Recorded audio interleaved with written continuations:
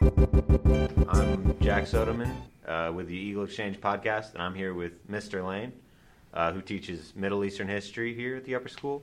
I took the class last year, and because you've all maybe seen some memes, something on social media about Iran and the U.S., we thought we'd sit down and have a conversation about what's going on and mainly the historical significance of the U.S. and Iran.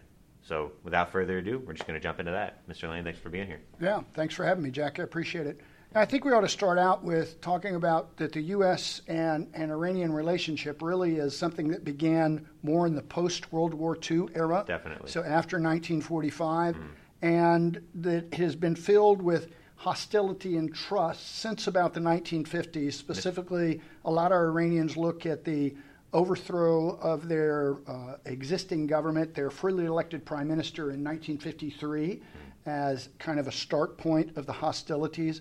Others, of course, look at the 1979 overthrow of the Shah of Iran by the Ayatollah Khomeini, and then specifically for United States citizens, the taking of the 52 hostages for 444 days as really the beginning of this intense hostility between the United States and the Republic of Iran. Definitely. Okay, well, just to clarify something, you said trust, you meant mistrust? Mistrust, Yes. correct. Okay, don't want to confuse anyone. But, correct. Yeah, and going back to that, I remember, especially from the class, there's a legacy even before we got there that we are now dealing with of Britain, Russia especially, but white Western European powers that are trying to impose control over Iran before World War II. And, right. And we're dealing with kind of the legacy of that in right. addition to what we are directly responsible right. for. And with Russia, later the Soviet Union, and Britain before World War II, it was really all about oil. Yeah. And post-World War II is not only about oil, but it was also about this idea, especially that began in the 1950s, of the Cold War, and of we have to surround the Soviet Union, and Iran borders right with the Soviet Union, so we were supporting any sort of regime that was anti-Soviet. Yes, definitely. So that was a big part of us. That was a big part of the support of the Shah, right? Right. Yes. All right, and then going into more of the, I guess, the recent few decades, starting with like the Gulf War, the first Gulf War, they were on our side, right? Well, the Iranians in the first Gulf War in the 90s were, in the 90s, 1991, kind of stepped back and let things happen because they saw the invasion of Kuwait by the Iraqis. Saddam Hussein was their dictator at the time, as clearly a violation of international law. And so they allowed us, they didn't cause any interference. But more recently, after 9/11, the Iranians actually cooperated very closely with us in targeting the Taliban in Afghanistan, and even more recently than that, since about 2015, the Iranian military has been working closely with our military in both Iraq and in Syria, working against ISIL. Which is obviously a good thing. But I think that's something that we talked about that was super interesting to me, is that Iran and the U.S., while we started out with a very rocky relationship, in the past couple of decades, it had been trending towards the positive, yes? Yes, it is. Unfortunately, we don't have formal diplomatic relations, so all of this has had to occur between third parties, and that, of course, breeds some more mistrust, because when you have a third party telling you it's, the game will go around the room and hear the sentence and how it gets convoluted. Chaplain K and us, our religion class did an exercise like that. Yeah, it's crazy to see. But more specifically to the Middle East, what do you think? I suppose the 1900s for the Middle East and the West, but specifically the U.S., it was a time of, as you said, mistrust, confusion, war, but very little diplomacy.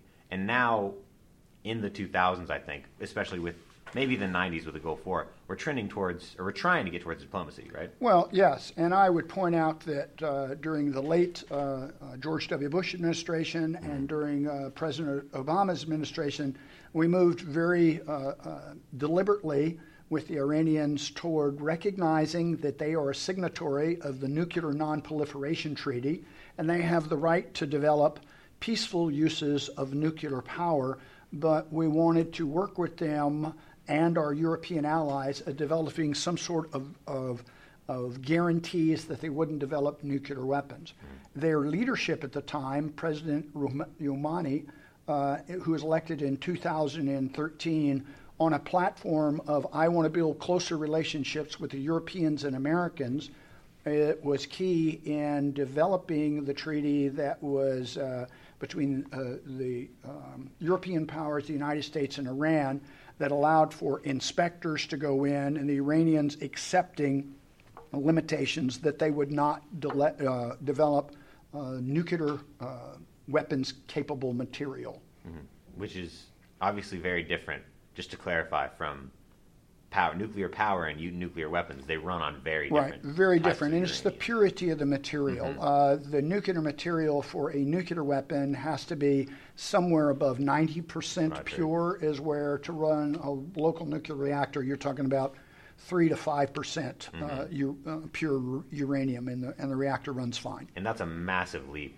That's not something you can just put it in for an extra 20 minutes and have it come out 90% pure. Correct. You really, the refinement process and the spinning it down to refine it is pretty intense. And some of you might know that we actually worked, or at least we've been accused of working with other governments to put a virus into their computer that was running their spinners that were purifying the uranium, and we put them out of business once we found out. So, that's another one of those tensions to where indirectly, we've interfered with some of their development. Now, as a result of in this agreement to where they promised they wouldn't develop nuclear materials or nuclear weapons is when we began to back off of some of the sanctions that have been laid on the Iranians. But then after the election of President Trump, it seems that his idea is that the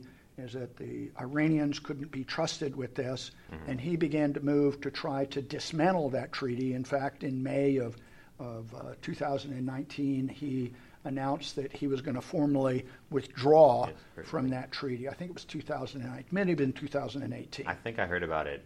I think it was 2018, but the years are blurring together at this point. And we'd have to go back and fact check, and that'd be easy to do. I mean, that did happen. Right. The year is of somewhat little importance, but I think if I can go back for a second and talk about the election of the current president, that was, and you said he was elected on a platform of diplomatic relations with the U.S.?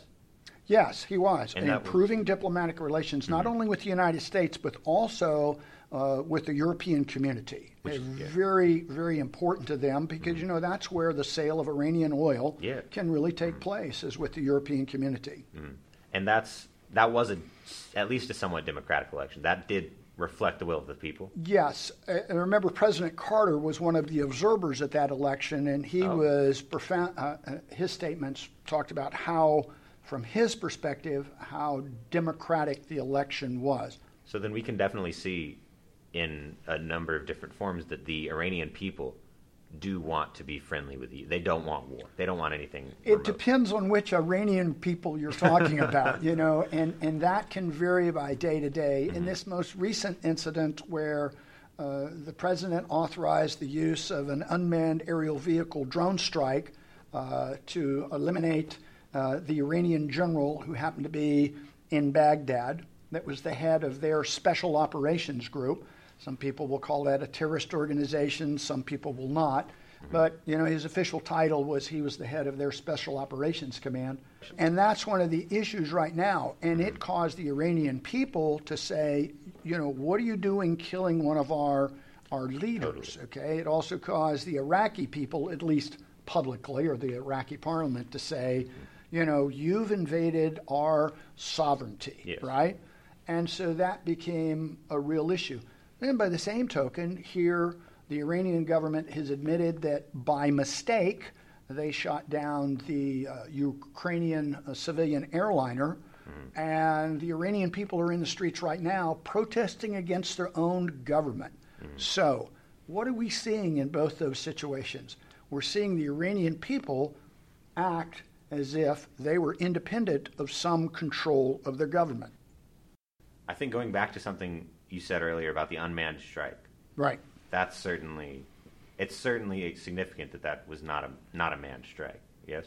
Well, yeah. I mean, and what you have to think is this is a way that the president is not risking American lives directly by sending in, like a special operations team to capture this guy, or having the Air Force or the Navy use some sort of manned aircraft to go in and conduct this strike. The technology on our unmanned aerial vehicles and their ability for those platforms to hold missiles and with brilliant munitions that can accurately target things is profound compared to what it was 20 years ago. So the use of that and the lower risk to American lives by doing that is, of course, a plus side.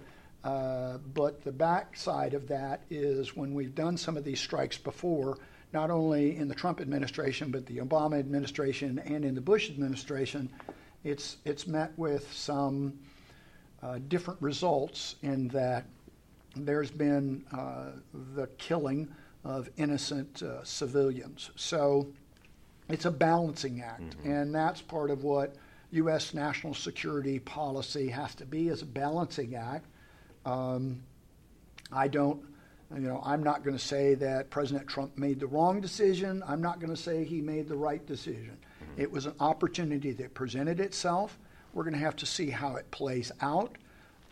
Right now, I think that we've been fortunate that the Iranian people are pushed in another direction with the downing of that Ukrainian airliner, but we're still in conflict with Iranian-supported factions in Yemen and in Syria and in Iraq. The Iranians support those factions is where we're backing U.S.-supported factions. So we need, I think, stepping back a little bit, and that's the words that I did hear from President Trump that I was happy about, is let's step back.